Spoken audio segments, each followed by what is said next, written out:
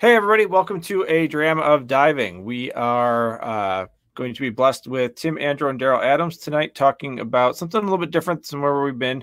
We've talked about technical and recreational diving a fair amount, and we'd like to kind of push into the emergency response diving, public safety type diver concept.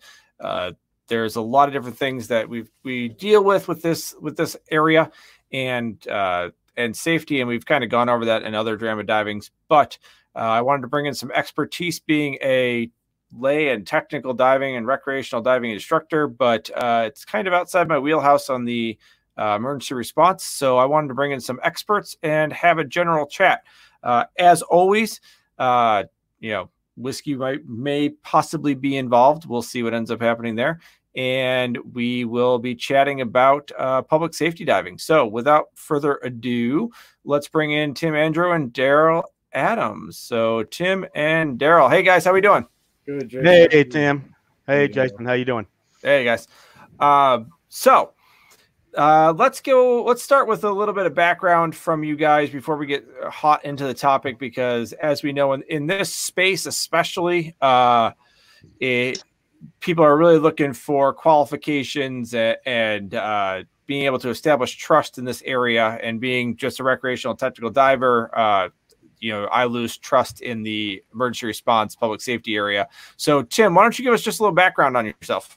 I've been Northeast wreck diving for about 18 years now, firefighter for 20, volunteer in New Jersey, active on the public safety dive team for 10 years, and we've been teaching for about 6 now through ERDI. Also president of the North Jersey Regional Scuba Task Force, which is 3 different counties and 8 different teams that we all work in conjunction with each other, with other agencies and resources to accomplish the same goal. Nice. Excellent. Daryl, how would you give us a little background on yourself, bud? Started diving with the fire department in 1993. We got straight into public safety diving.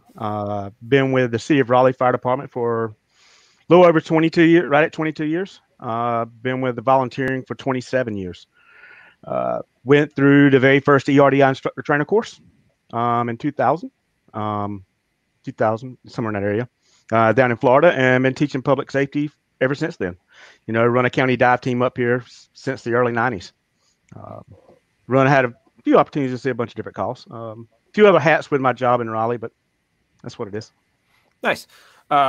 So to give background on myself and you guys, I met Daryl Adams through my instructor trainer workshop with SDI. He was one of our evaluators. And Tim, this is about like when I think the first time we're actually going to meet in person is on Sunday, which is kind of interesting. So Tim's doing some first response training, international stuff, and we've been discussing back and forth a bunch of different things, and we hope to get to be able to do some diving together and kind of been talking about some public safety stuff and equipment and things like that. So, so it's a pleasure having both of you guys here. Let me give a background on where I'm coming from on this. We had an incident in Buffalo, New York a couple of years ago, which kind of shed light on some training issues and adequate training. So what I wanted to take a look at it and interacting with different dive teams was, we hear a lot of different feedback on, I had somebody call up, I want to go from open water through rescue because I'm going to be on a dive team. Well, that's the end of your training. Yeah, that's the end of our training. Oh, well, that's I can't do ERDI, but that's not enough. There usually need to do more public safety. And then there are other organizations who have public safety type ratings, but they might not be up to the ERDI, NFPA standards.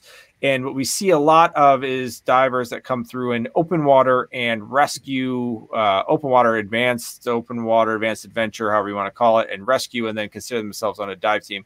And the position I was proposing was that rescue diver isn't enough. We're going to get into more than that, but that rescue diver is not enough to be on a dive team. Tim, you want to put your 2 cents in on whether rescue diver is enough to be on a dive team or not? I agree with that stance. When I was going through recreational training, rescue diver was a huge part in building confidence and being a good buddy, and it's a phenomenal program. But to say that you're a public safety diver after that is really far fetched in our opinion. There's specialized training we're going through. We're putting guys through blackout scenarios, entanglements, obstacles, a multitude of stressors to make sure they can handle not only the blackwater environment, but just the environment in general with the obstructions we're diving in. So I don't want to shortchange a rescue diver because as a recreational diver, it's an amazing class. It bumps you up another level in safety. It's always nice to dive with a buddy that has rescue diver because you know they can help you. But public safety, you're on your own. You're on a tether. You have a lot of missions to accomplish. Rescue diver is more kind of off the cuff. You need to step up and help a buddy or respond to a situation. Public safety is a huge team effort, which they'll never teach you in recreational rescue classes, how to operate in a crime scene or with multiple people or multiple agencies or police departments. I'm sure Dow would agree. It starts escalating pretty well into the amount of people that show up on a call that you have to be able to function with as a unit so everybody goes home safe and the job gets done. Yeah, definitely. Daryl, what's your take? Rescue diver as adequate for public safety? Yeah, I like to basically I agree with basically everything that Tim just mentioned there. I think when you think about the recreational type programs, again, that's what they're based off of is recreational diving. If you look specifically at the standard for rescue diving, you look at the amount of hours that goes into it and the skill sets that are required, they don't reflect what we see in the public safety environment. Tim was mentioning the black water, the other all unique hazards that we have specifically that we have to deal with. And when you go back and start cataloging, looking at accident fatalities that happen within the public safety field, that particular course doesn't adequately prepare you to meet those challenges that we face in that environment. You know, whether it's talking about hazardous materials or the dangers of hydraulics or whatever else it is, you know, it just doesn't adequately prepare you for it. You know, again, there is some great value in that skill set. Don't get me wrong.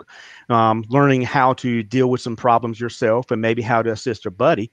There's always value in those programs, but again, just for a complete program for what you need for public safety diving, you really need to go well beyond that and seek additional training to be more efficient in those environments. Nice.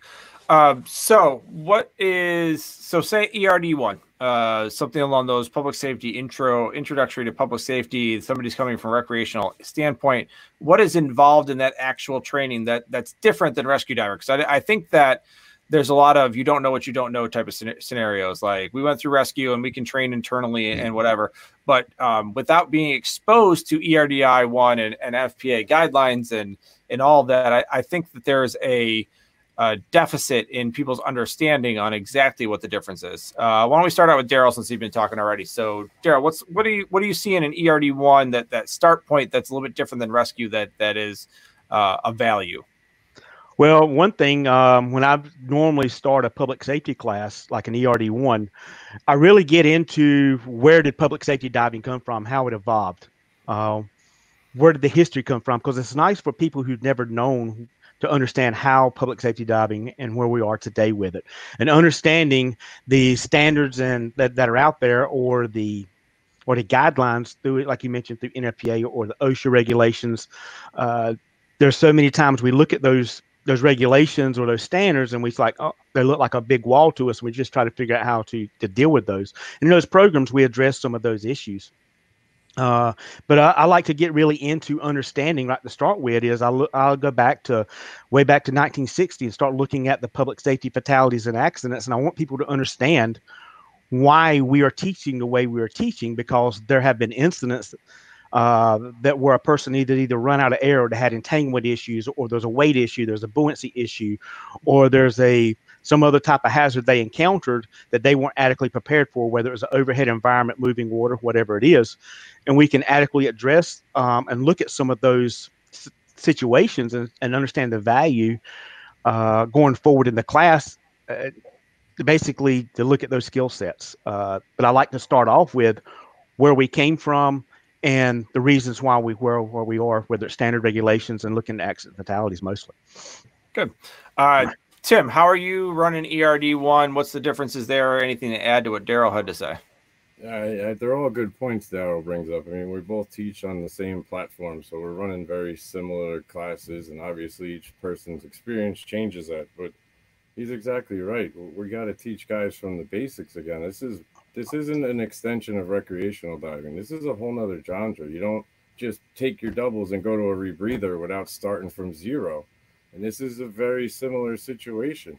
You got individuals on a tether line. It's not what we're doing. I hate to say, is not rescuing. It's recovery. Yeah. The time we deploy a team and get our act together and see what's happening on scene, that'll tell you we're hiking 3-4 miles into the woods sometimes. You're not making a recovery at that point. So you got to know how to step back, regroup as a team, document everything so that, God forbid, it's a homicide, that you don't prevent someone from getting charged with it due to your mistakes.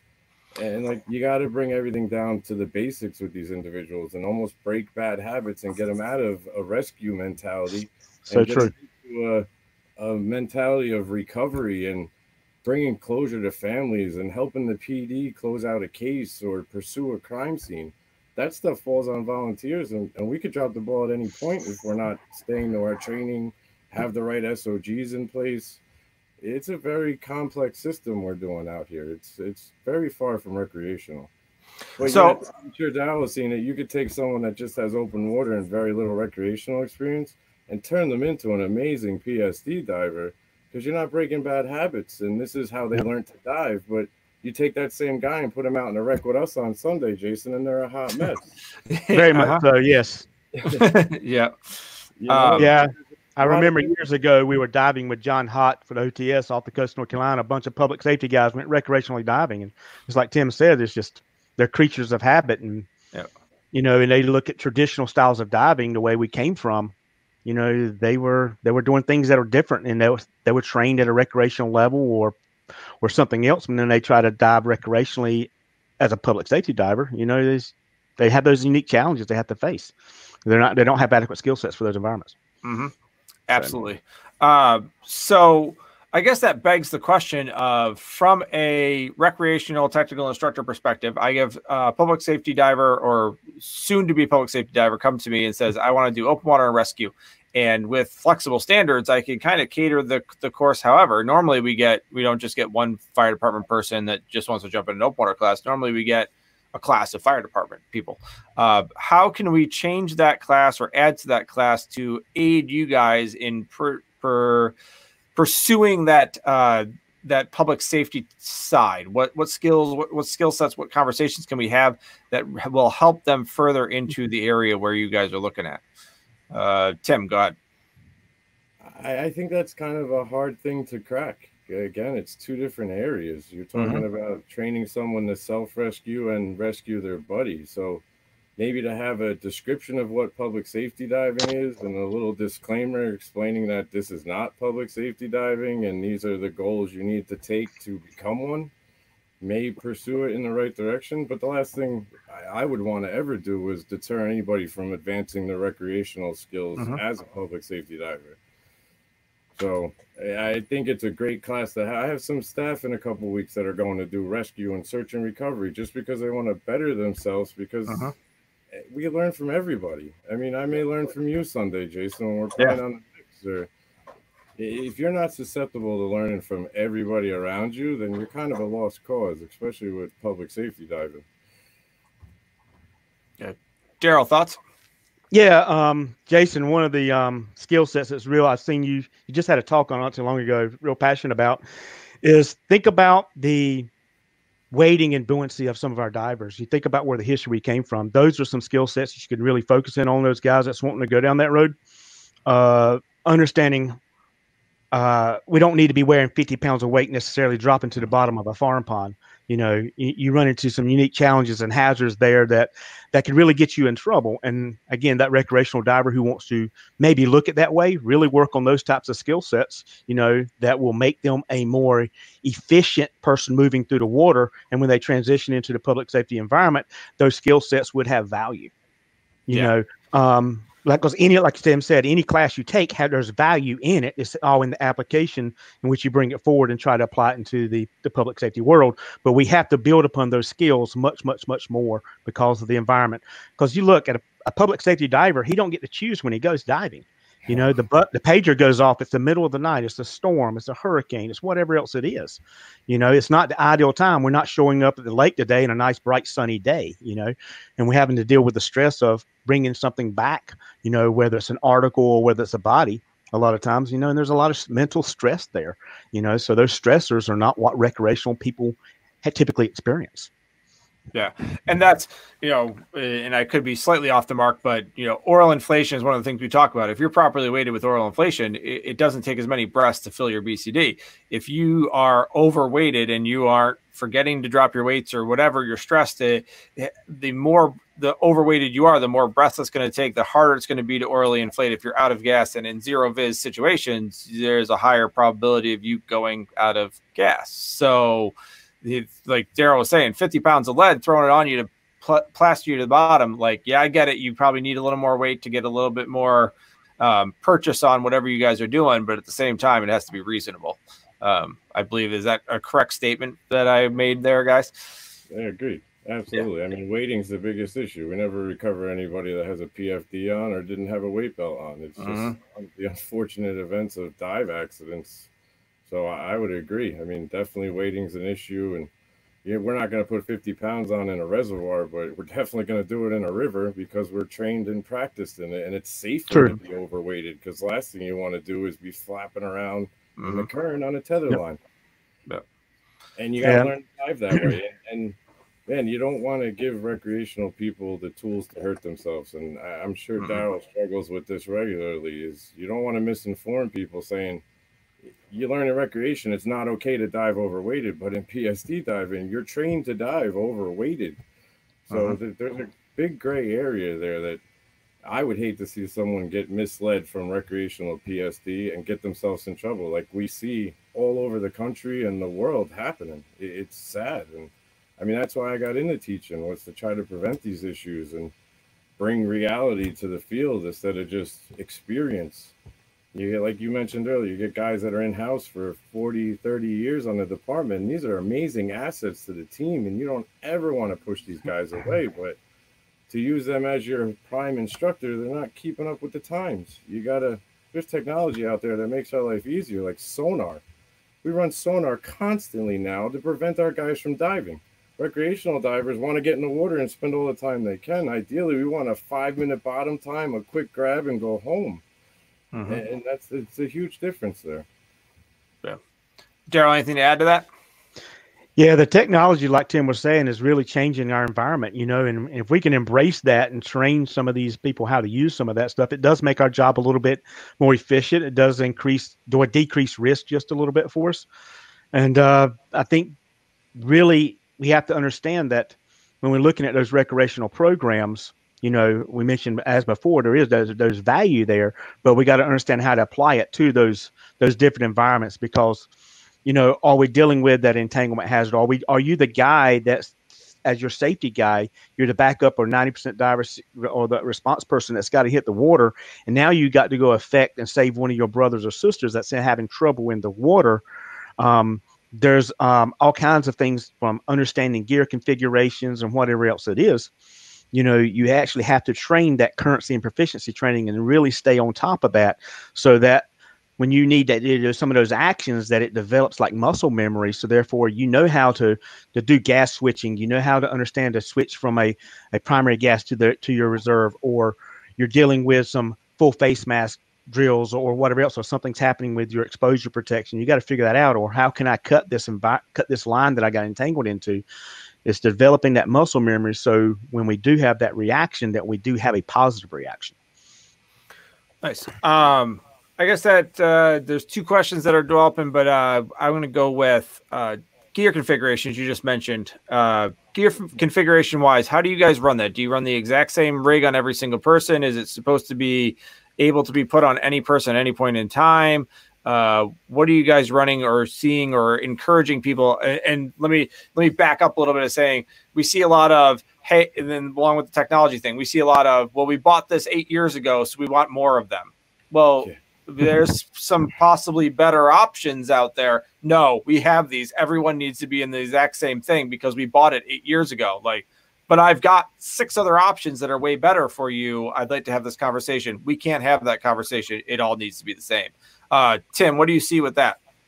I lived that for a little bit when I got into being a coordinator. We had, not to knock any of the guys that are listening, but we had recreational mentality that kind of followed suit throughout the counties. Standard BCs, how do you decon a standard BC? Like, it's just not going to happen. Plastic clips, that's a huge no-no in our world. So one of the first things I did as coordinator was work with the town and chiefs for a couple of years to get capital, and we went to backplates and harnesses. I don't want to plug a manufacturer, but we have Halcyon Infinity system.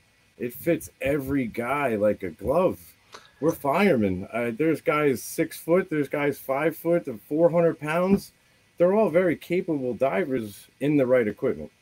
You put them in a jacket BC that's a medium that's supposed to fit 7 different guys, it's just not going to allow them to function right or be safe. So we went Halcyon backplate. You can pull the plate apart and decon every section of this. You're not replacing a BC, you're replacing a bladder. So when you start breaking the components down, you just find that the gear is the big one. It's hard. We got gas blocks now throughout the county, which took years to do. And it's different kinds of gas blocks. Some are on the mask, some are clipped off, and which one works better for you. Like Darryl said, the muscle memory could save someone's life, and it has, just by being able to go down there, know where a gas block is, know what a gas block is, flip the switch to give them backup, or pour them in there. This saves guys' lives. We're not diving 200 feet, so you're in 40, 50 feet of water, 20 foot of water, you can plug in another aluminum 80 to a guy. You just bought him hours in his situation to help him rectify it. Yeah. Darryl, take. Yeah, I really like to see teams who are practicing that gear configurations where there's a lot of commonalities, so that response diver, when he goes down in that zero environment, he's able to say, all right, he is dressed the same way I am. I know where this particular gas block is. I know what he's diving. I know how this harness or system he's diving, I know how it's put together. So there is that value there in having matching gear. Now you have teams that come out of here that, like you said, there's diving equipment that are years and years and years old. And that's where you actually have to have a good conversation with the sometimes the administration of these things and just talk about the value of risk management to the powers that be, as far as money, who control the money and everything. What's going to bring their guys home? What's going to allow them to be a little bit more efficient to where we can reduce that risk? Because the worst thing that fire chief or that police chief wants to see is the news crews all showing up because we have an accident and we're not able to effectively train because we didn't have gear that was maintenance, or we didn't have gear that was appropriate for the environment that we're diving, or there is better gear that has come along and that can be more efficient for us and to reduce that risk. So there are unique challenges, and sometimes you just have to start from the beginning with these guys and say, hey, just realize that this is your life support equipment. Treat it as such, just like your SCBA that's on the fire truck or your hazmat suit that's on the hazmat rig. This is life support equipment. And where do you draw that line? What's that dollar figure you're going to put on what your life is worth? Yeah, and that's a really good point, though, because when I started asking for dive gear, they thought I was looking at pretty fish. When you start explaining it's PPE, everybody's ears pop up and they start listening to you. Yeah. So, and I think that's a tough point I'm not sure if any regular dive shop owners are watching right now or going through that. It's a frustration that I have where I'm going and I didn't play my cards ahead of time. So like backplate and wing and same thing when it comes to decon, like really I can take it apart. I can spray it down. It's stainless steel. You got to be kidding me. Like I can put new webbing on and you're telling me that this is not what you want. Like I'm not saying every single person needs to be on it, but like you were saying, Tim, is we can put it on any single person, and adjust it. And there's lots of differences. I think where we get caught up into a lot of with that of the, and a lot of that comes from we went through recreational training and that's all we've had. And this is what's working. And I think, Tim, you kind of mentioned that. And, our external training was just recreational at some dive shop, and the dive shop owner's just trying to sell me stuff, and then we're going to train everything internally because they're just trying to sell us stuff type of mentality, which we've seen, and it is what it is. And I'm not throwing anybody under the bus, but that's kind of, the you don't know what you don't know type of scenario if we can train internally. How would you deal with, and I guess this goes to any of the regular dive shop owners that are trying to fight the good fight on this one, is how would you deal with people saying, well, we've got 8 of this, and you're trying to tell me to switch over to a backplate and wing. Is that we were talking about, Daryl, you were talking about the fact that trying to keep something consistent. How do you do that? Do you tell them that they need all new things, or say, hey, try a couple of these and see how it works? Daryl, what is your thought there, if that is something you would like to add to? Yes. Sometimes we have to do what I call Fire Department 101. You have to bring in that person, or we could call it Dive Team 101, I guess. Bring them in so they can understand what that regulator does, what that BC does, what are the pros for it, what are the limitations for it. A lot of dive teams do fall farce to the local dive shop because what they sell is always the best, when that's what they always try to push. And sometimes it may not be the best piece of equipment that's out there. There might be some other things that if the dive team actually were able to do their homework, or the dive shop was able to do their homework, there might be some things that they can bring forth to the team to show them that things are a little bit better. But I think it's really valuable to have that education. Sometimes you can get with some of the manufacturers and they can bring in demo gear, or have demo days from these guys to come in and say, hey, try out this new plate and wing system, try out this new dry suit, try out this heads up display system, try out whatever this is, in a controlled situation, and demo it and see if there's something you work, if it likes and work for you or something. But those demo days work pretty good. And a lot of manufacturers will send their stuff out to that can happen to their local dive shops. So you just reach out to them, whether you're talking about it's Halcyon or OMS or whoever, and they can give you that stuff and you can play with it. And that really helps those teams decide, saying, hey, that does work pretty good. Or if you have some in stock, saying, hey, guys, come into our next day, we're doing some training, whatever, and try this on. Use it. Yeah, we run all backplate and wings for all of our recreational training anyway, so that's an easy sell for us. It's a little bit harder for some other people. Tim, your take, mixed kits because of trying to move on. That's basically the hurdle we're looking at, going, listen, if you're buying 1 or 2, 2 more sets for these 2 more guys, we're not telling you got to buy everything new. Let's just start with this. How does that work for you? Is that something you've pushed before? How have you dealt with that? It seems like you kind of dealt with that when you were coming through. So, yeah, it's really hard to approach a chief and tell him, hey, you have 6 functioning pieces of equipment, but we're going to change them all out and you're going to need to give me 60 grand. It's a hard sell to anybody. I don't know, good, bad, or indifferent. I always try to take the diver that's using that gear and show them the deficiency in it. Explain to them, put them on a tether line and unfortunately break a plastic clip. And then show them this is why we don't use plastic clips. And sometimes it's just the repetition of finding the right guy on the right team that's going to be an advocate and say, hey, look, this stuff works. This is why it works. And my staff and I are big believers in proving why, not just telling you this is why because this is what we do. I'm always open. I've learned from students. I'm sure Daryl has too. Sometimes you just get so hung up in your own ways. I'm sure you have too, Jason, that a student comes up with something and you're like, holy, wow. All right, let's give that a try. And you got to be open to that stuff. That's why I love teaching IDCs. People come in and I'm like, and that's stolen. Thank you very much for doing that research for me. Thanks. We got a lot of things we've stolen from a lot of different students and a lot of different things in that category. So it's not stealing. We're all family here. We're all doing it, and we're all going for diver safety. So if we have the same common goal and we're all ending up there, then I don't think it's stealing at all. Anybody, I take it as a compliment. You want to use what we're doing. I appreciate it. I'll see you on Sunday and see how you dive, and maybe I'll take some things. We'll see about that. Bring those Deco bottles. It's gonna be a long one. I hope it is. I'll be on my rebreather, so don't worry about that. Okay, so back at it. So the rescue diver, and I think that the title is somewhat misleading, but not at the same time not misleading.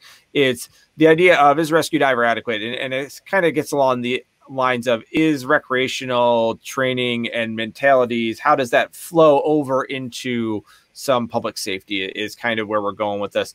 And so rescue diver, we go through some things and it's recreationally based. And there's a lot of stuff that is recreational that kind of trickles in, like the BCDs and some of the regulators and some of the stuff like that. And then we go to the complete opposite, where suddenly a plastic clip regular Cordura BCD is great, but then we need a fully vulcanized head to toe rubber suit that we're in.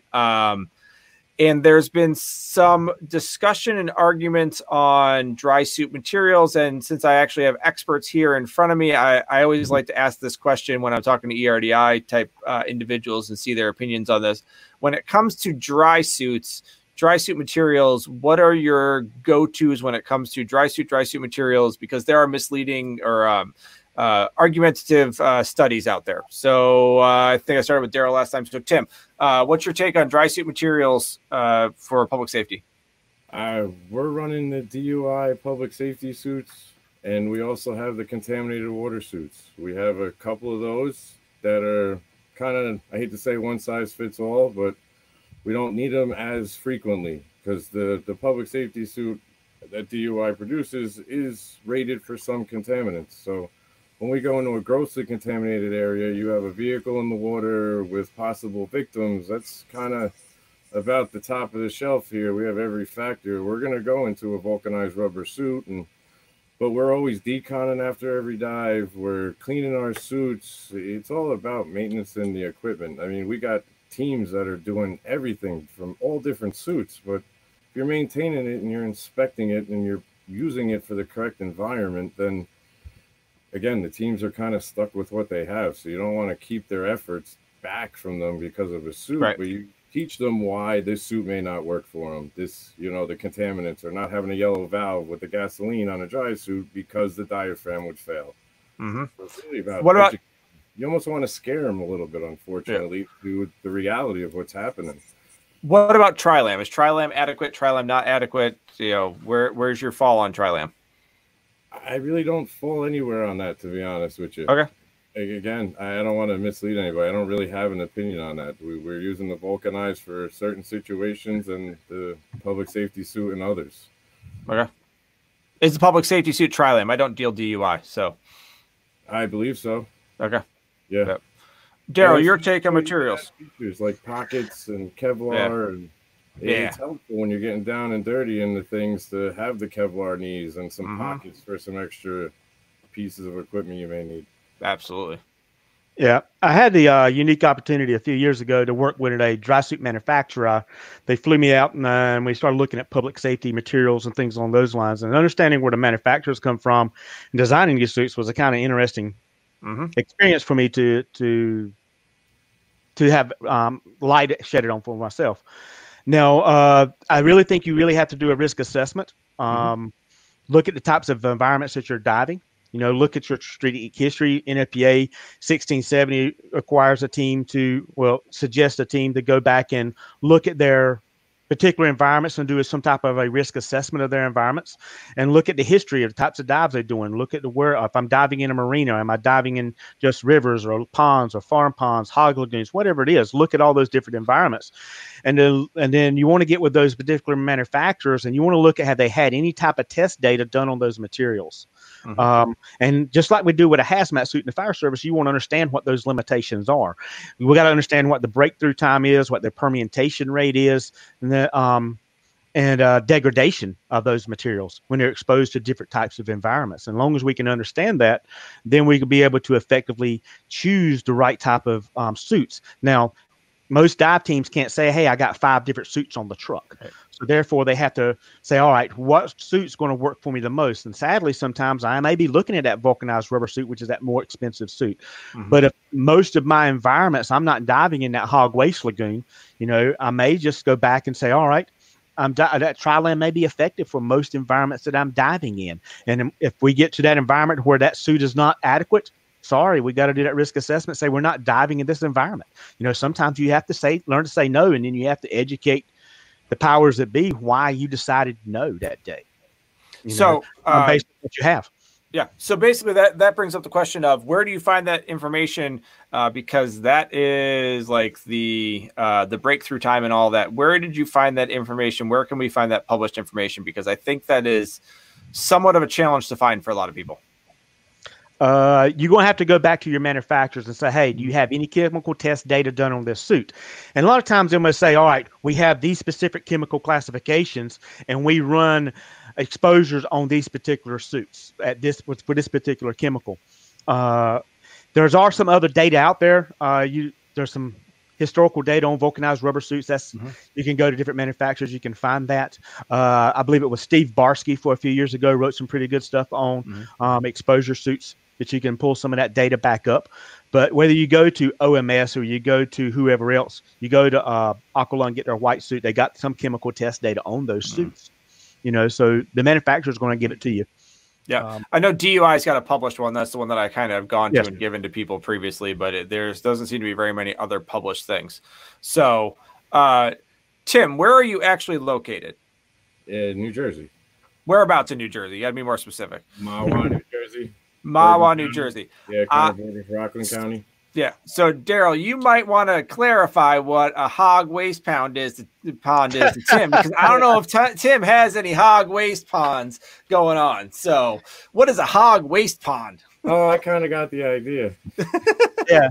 Well, down eastern North Carolina, we have these big, huge hog farms, and they're all on concrete slabs. And when they get done with the whatever the hogs have to do for the day, they reproduce that corn or slop into something else, and it's washed out the back into these big lagoons. There you go. And sometimes when storms come through, that stuff spills out. We're prone to hurricanes in North Carolina. These things spill out. We get them into all other places. Yeah. So it's some pretty nasty stuff that's out there. Always end up in those nasty environments. I never. Yes. Yeah. Everything always ends up there, right? For you guys. Yeah. I think you guys have very unique takes on what the nastiest thing you guys have to dive in is. So that's pretty interesting. But so back to the rescue diver type stuff.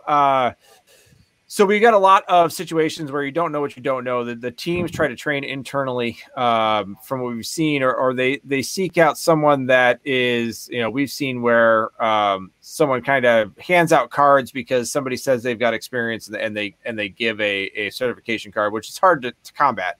But I've seen it previously where somebody has just been given a card because they said they've done some stuff and there's been shortcuts taken. And I know that's hard to combat, but what is some recommendations you have for people for external training? I mean, basically we're trying to implore people to get external training, and especially from the public safety, it's so hard to convince people that you should interact with other instructors and they have something valuable for you. And I've seen a challenge in that whole area. So can you speak to that a little bit, Daryl, on trying to find some external training and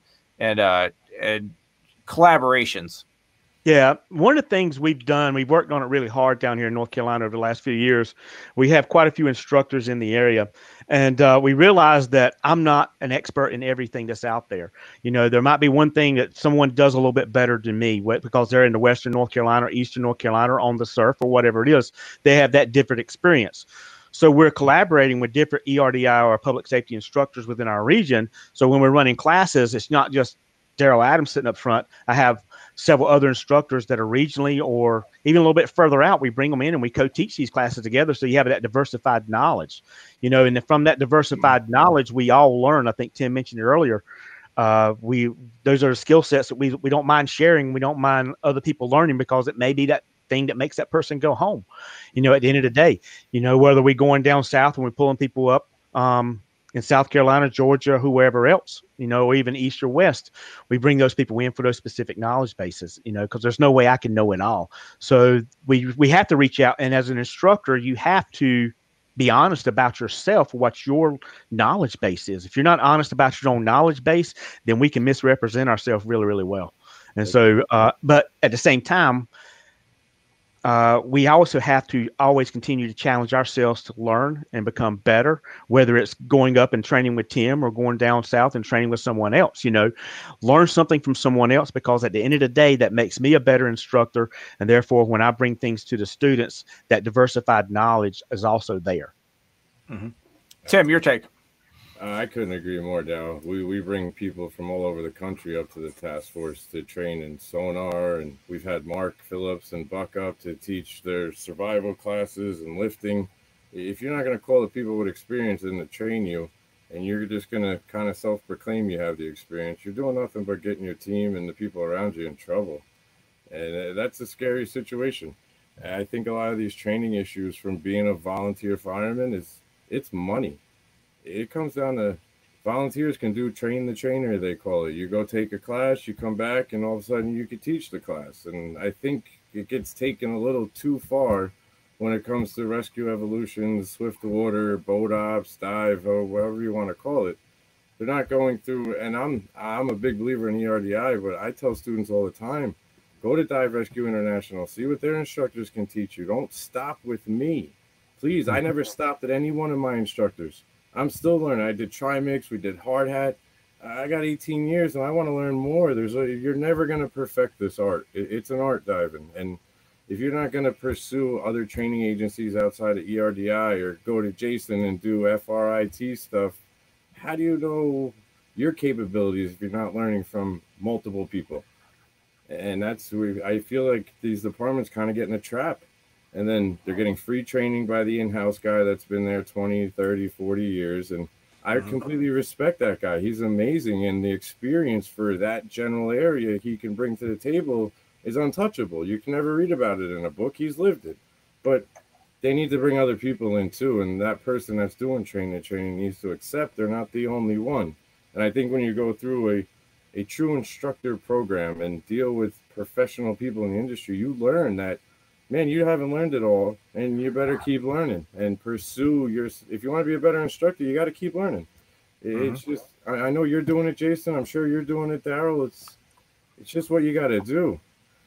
Yeah, absolutely. And I mean, that presents a lot of challenges from the lay diver, if you will, going towards like a emergency response type of situation, is for us to say it and come in as, you know, I'm just a technical diver, I don't understand it. And I get that 100%. We have a lot of people that try to present themselves, I'm a scuba instructor, so therefore I'm a public safety diver instructor. Like, no, we're going to have some conversation. I mean, I'm an ice diving instructor and a technical diving instructor, so there's a lot of safety protocols that I'm going to beat you up about that meet the line of ERDI, but by no means would I understand what public safety diving is myself. And I see a lot of people that are frustrated with, what do you mean I got to be on a public safety dive team to be able to teach ERDI? Like, yeah. Well, what really? Like, pretty much the only thing, since you brought up first response training, pretty much the only thing you can teach without ever having done it is CPR, which is kind of weird. But also, you don't want to require people to go out and do chest compressions before they teach that either. That's kind of a tough one. So how do you deal with from the lay diver? How do you deal with different public safety situations? What resources do you have to implore your local public safety divers to go ahead and seek additional training? How can you help them and build trust? Tim, what you got there? It's another fine line to walk. Like with my department and a lot of surroundings, you have to become a firefighter to be on our dive team. It drives me nuts. I have some really good friends that would love to public safety dive, but they want nothing to do with going into a burning building. And Dad will tell you, you got to go through 32, 64 weeks of training, this, that, and the other thing. And then you got to take rescue tech for our department so you could be on the rescue side of things and be on the dive team. So the challenge is, it's hard. I get calls from regular recreational instructors, like you just said, hey, Tim, I want to take the class with you so I could teach it. That scares me so bad. I'm sure Darryl gets those calls, and they leave, I'm sure, not liking the phone conversation because I didn't give them what they wanted, but you got to almost keep this industry close, and you got to worry about these unnamed people with no PSD experience getting a rubber stamp and then teaching. It's scary. And there's very few public safety instructors. So I'm sure Darryl gets the calls. I know Mark and Buck get the calls all the time. Hey, I want to come go through your ERDI class so I could teach. I think recreational needs to explain, like, you don't have an open water diver saying he's going to go deco and go hit the Doria after his first pool session. And that's almost like these instructors are getting done with their recreational cert thinking they could just do everything now. And unfortunately, they're going to kill people. And that's scary to me. Now, I think as Jason, as an IT and a course director, it needs to be some kind of standards in an instructor program, recreational, saying, hey, you can't teach technical diving. You can't teach public safety diving until you have the experience. Right. Yeah.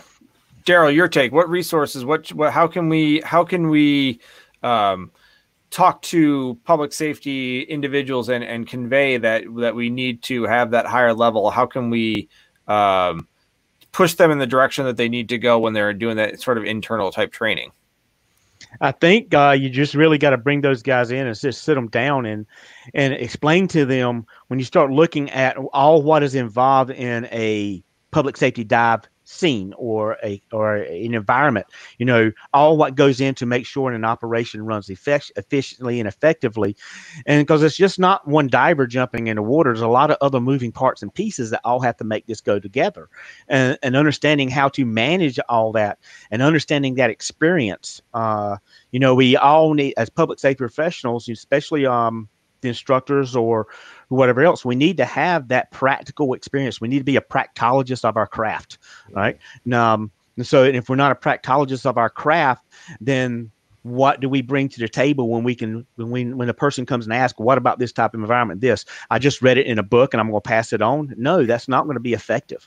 You've got to have that real world experience. If you're a guy that's on a team and you've never done a public safety dive, but you've done all this dives in training, but you've never had a real call out, you've never done anything in the real world environment, what value do you bring to the table? And so you got to kind of coach these people along and say, hey, there's no shame in taking a while to get to where you want to go. Develop your craft, get good at your craft. And once you get that and you have that experience, then be willing to share that knowledge and share those experiences. But I tell the guy that rides on the back of the fire truck, I'm like, enjoy your time on the back of that fire truck. Don't rush necessarily to be the driver or the lieutenant or the captain.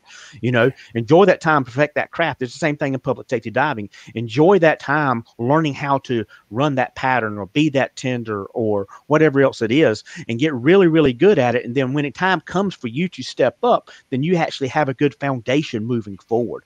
And so that's just really where you got to take these people and just understand that the timeline is not a zero to hero necessarily. That's excellent. Tim, you did bring up an excellent point that has been my quarrel over and over and over again. And let me qualify this.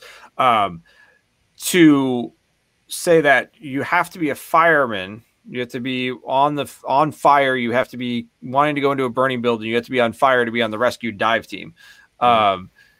I take issue with that. I understand that the training should be there, that you need to go above and beyond just a recreational type of thing. But there are divers that want to be on the dive team, that want to help, that have no interest in going into the fire. And it's just like, if you reversed it and said, oh, you want to be a firefighter? Oh yeah, you got to be a diver. Like you can't get into these houses until you actually get underwater. Like that's just ridiculous. So I take quarrel in that because I wanted to help previously, and I hear the same thing that you're hearing. There is no way on a lot of our dive teams that you can get on a dive team without being a firefighter or a police officer of some sort, which is a challenge in itself. I know that there's some privatized dive teams. Daryl, do you have privatized dive teams? How about you? There's a few in our area, but there are volunteer teams. And some of those volunteer teams have a diverse membership. But you have to really look at that skill set of some of those memberships. Some of them are really good. Some of them don't step up to the challenge, but some of them do. But there are a couple of privatized, but most of them are public safety in nature. Whether it's fire, police, or a combination, or maybe EMS or something. Yeah. So I think that's becomes the issue of, I think some of the southern states from who I've talked to just in general, like that's an unofficial poll. And by any means, some of the southern states tend to have some more of a volunteerism type of privatized dive teams. And up by us, Tim, it's, if you're not on one of the dive teams, you're out of luck type of situation. A lot of that comes down to the liability that the town is. They're insuring the guys as firemen. and you're doing hazmat or rescue or dive, which falls under fireman insurance. And I know that's my town's big issue and why everybody laughs at me when I say I want to change it. But we have Ringwood Rescue and Recovery. They're a private dive team outside of the fire department. They're one of the few. We have Parsippany Rescue and Recovery that has a program that will take a diver as an associate member. So it doesn't force them to do rescue work. But again, this comes down to these guys, municipalities, and who's backing them and what their insurance is going to allow them to do. My hands are completely tied. I agree with you, Jason. It drives me nuts. Anybody that knows me will tell you it drives me nuts. There's some really, it calls all the time. Tim, how do I join the team? These are guys that have more experience than me. That would be a huge asset to go back up a guy. I mean, they're diving 300 feet every weekend like it's a joke. You put them to back up a guy going to 20 foot of water. He's going to walk in, grab him, and come out. Like it's nothing. Not going to rattle this guy. But he doesn't want to fight fire. And again, I agree, Jay. It sucks. I want these guys. I want them to join their local teams or join down by Darrow because we'd have some really amazing teams if we had that ability. Yeah, and you see that like in cave country where everybody kind of steps back and goes, if you want to do the recovery, then we'll get whomever to do the recovery. They're not on a safety dive team by any means, but no one's going in that environment to get them because they're not trained at all. And like you were saying, 300 foot on a wreck, guys tangled up. You're probably not sending a dive team down to get that guy. Not a chance. Not a chance. So, and it definitely leaves a hole, and I think that's an area of conversation that should be had eventually, but. Like we said, there's enough red tape as it is, just trying to establish whether rescue divers enough for a dive team, let alone talking about technical trimix, rebreather recoveries. That's outside of the range. Yeah. On a PSD training op, you should have seen everybody's head spin. Okay, you're not coming out there. We were training canine dogs, and I wanted to know if those dogs were tracking my bubbles or my scent, so I brought the rebreather, and they were nice to me, but people were looking at me crazy. Yeah, that's excellent. I like that. That's a very nice way of doing things. So you can take public safety. Like I'm jumping on, I'm not a public safety diver really by any stretch of imagination. I've gotten calls to help with some deeper type of stuff that's say similar to like the cave type of situation where, no one's looking anymore. We have a general idea where something's at. Can you go down that deep? Yeah. Okay. We'll putz around. And if something happens, we'll notify and throw a bag type of scenario. But you can get emergency response public safety diving training before becoming a public safety diver fully. So like Tim, what class are you coming up running? Well, we've been doing operational level certs. So we have tender operations going, and I think that's a great class to give people an introduction to what actually is happening around them. We cover everything. It's not just about tending. It's about what the diver's doing and setting up a crime scene and establishing decon. And for a recreational diver that wants to know that this is really a different world, that's a great class to check out. We have contaminated water operations, and we're teaching the guys how to run checklists and scrub a guy down. I mean, you could take a fireman. I have 18 divers on our team, but I have like 40 tenders because I've trained the firemen how to be land-based operations. And when a fireman can help a diver, and when volunteers like us, you don't know who's coming. So the more people you can establish with training that do show up, you have better odds of running a successful operation. Yeah.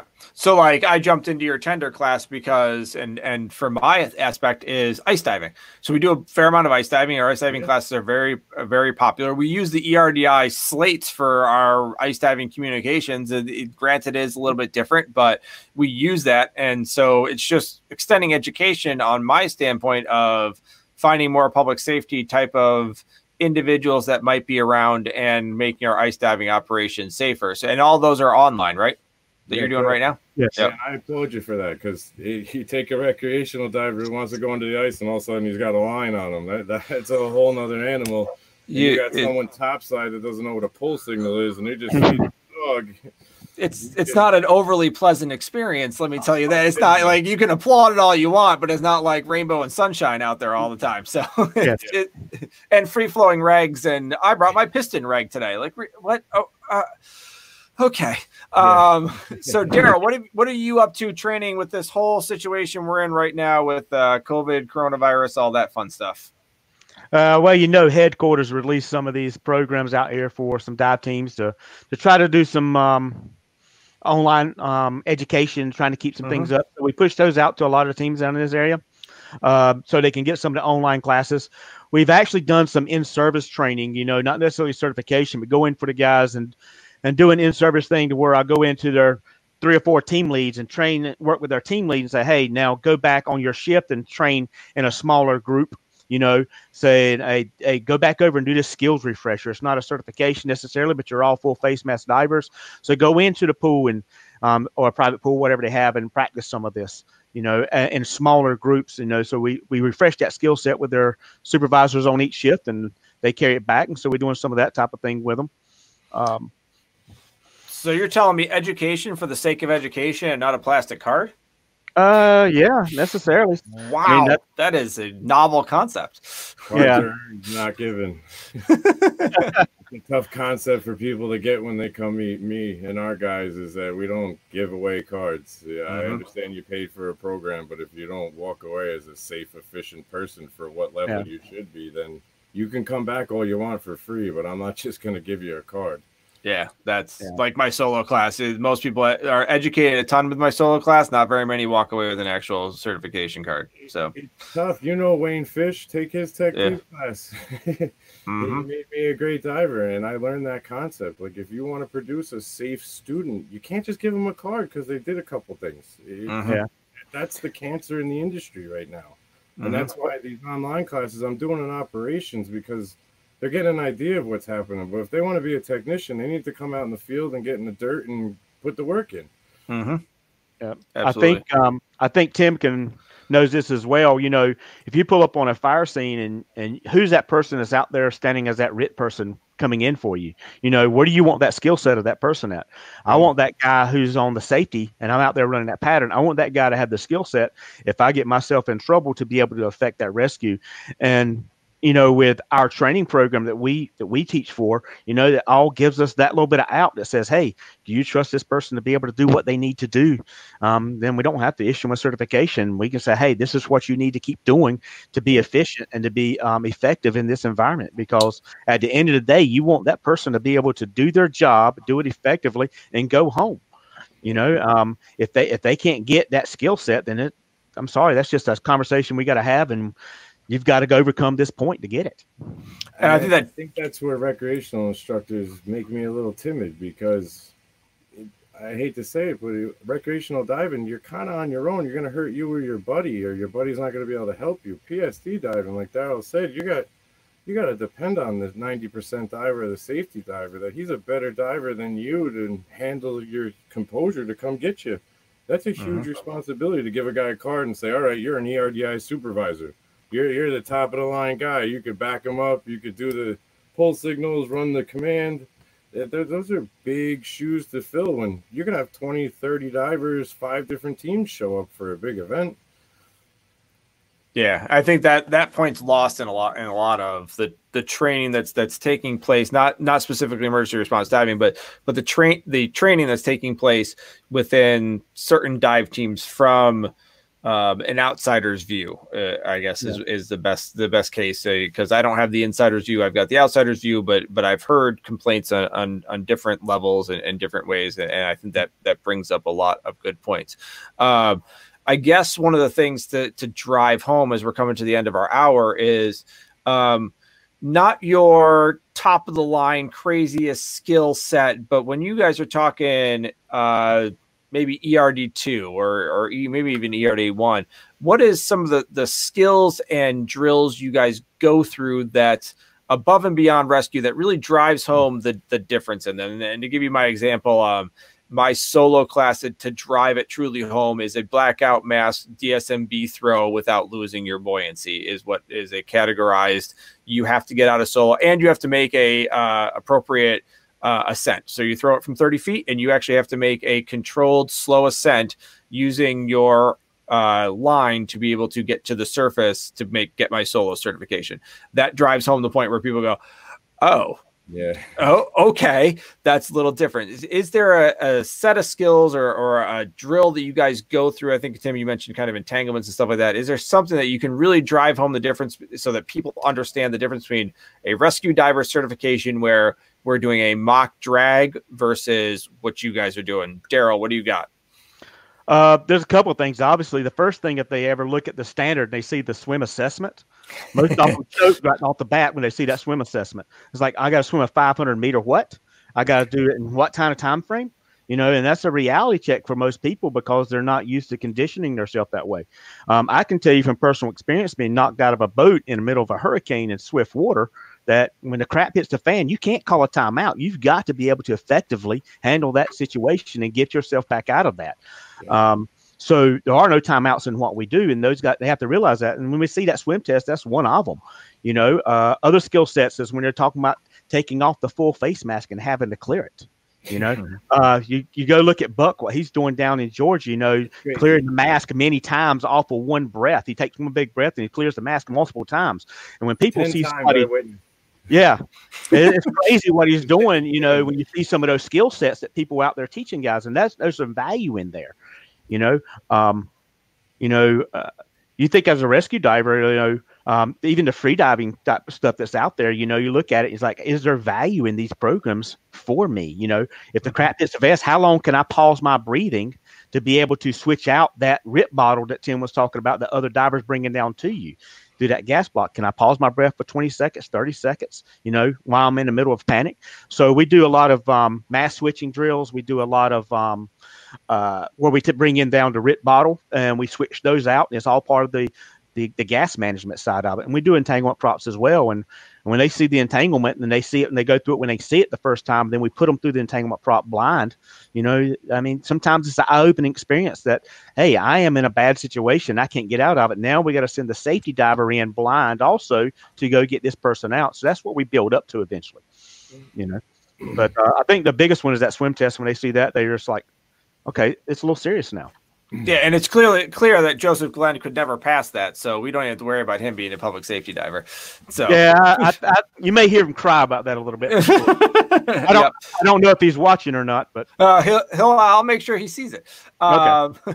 Tim, what's something? Talk about maybe your entanglement, or if you had an idea of something different, but something different that really sets you apart from rescue.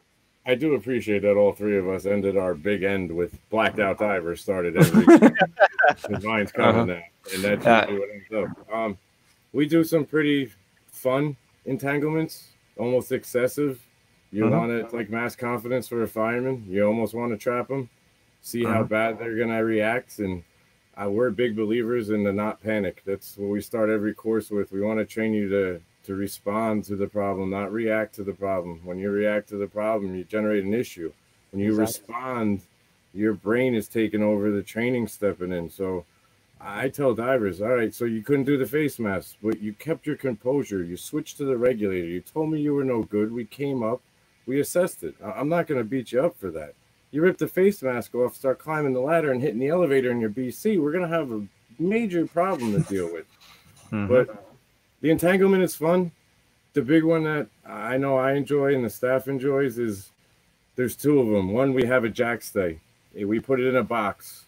It's got 4 mushroom weights, 4 lines, and the jump line with all the snap hooks. When the divers start getting a little cocky about them advancing through the level, we throw that in the pool in a big-ass box that's got extra lines, and we tell them sort it out, and they have no idea what it is. And I have some videos we've put up that it's amazing to watch the team effort come together. Someone steps up. These guys can't talk. They're underwater. Someone will step up and just start pointing, and next thing you know, stuff shakes out, and then you're like, hey, you guys are a team now. Congratulations. Yeah. The big ERDI2 one that we do is body recovery. Blacked out body recovery in the bottom of a res. Yeah, that's the end all be all for me. And it's my staff is down there watching. I'm down there watching. And it's not just, hey, recreational level, I'm going to shoot a bag. Shit's going to sort itself out. Excuse the language. This is, you need to be respectful. We need to raise a body with dignity and care. So we're teaching the guys how to black out divers, 2 divers, to deploy lift bags simultaneously and lift this victim flat and level in a bag. Yep. That sounds easy. Go try it. Yeah. Body bags present a whole nother level of craziness. And now you got guys that are 5-6 foot apart and you can't see each other. And you need to use dark order hand signals to communicate on when you're going to fill the bag and is the zipper closed. And there's a lot of mental challenges that they got to overcome. And when we see a diver perform the entanglement and be able to recover their body efficiently, we know they're a team player and they can handle the stress of going to help their fellow diver. Mm-hmm. I think so much of that falls into the you don't know what you don't know. We see dive teams that go on simple calls that consider themselves dive teams, and they are dive teams, but they feel fully trained. Let's put it that way. They're a dive team, but they feel fully trained, and maybe they are for the most part for their environment, but working in the emergency department, I know that I could sit there for 7 hours and have 7 hours and 45 minutes and have nothing go really all that wrong. In the last 15 minutes, it could be the largest, and I'll steal Tim's word, largest shit show ever, where you're like, I don't even, for 7 hours and 45 minutes, anybody could do this job. For this 15 minutes, you better be on your toes. So you're preparing for a worst case scenario. And I think that a lot of people, they don't know what they don't know, and they don't know what a worst case scenario is. And just like the CPR thing of, first response training, you can't require CPR as your standard because you never know what's going to hit. You don't know when that's going to happen. As a lay person, not often do you see that. If you're on a rig or if you're in the hospital or different situations, you're going to see it more often, but I could work multiple shifts in the ED and never see CPR. And there's other nights that I've done it 6 times in a row, call after call after call. Yeah. We got guys on the team 20 years never recovered a body, and we got guys on the team a year that have pulled 1 or 2 out. So you just never know when the cards are going to fall. Yeah. Yep. So, and that's a challenge in conveying that sort of aspect. So, what I'm going to do is I'm going to put you guys back in the green room, and I'm going to chat with actually, we got a fair amount of people watching it especially for an ERDI, and normally people kind of are a little bit shy with some of the emergency response type stuff. So we had a fair amount of people watching. I'm going to say goodbye to those people. Then I'll come back and say goodbye to you guys before I let you go. So I'm going to put you guys in the green room. Sound good? Sounds great. All right. Thank you. See you guys in a minute. All right. Thanks, guys.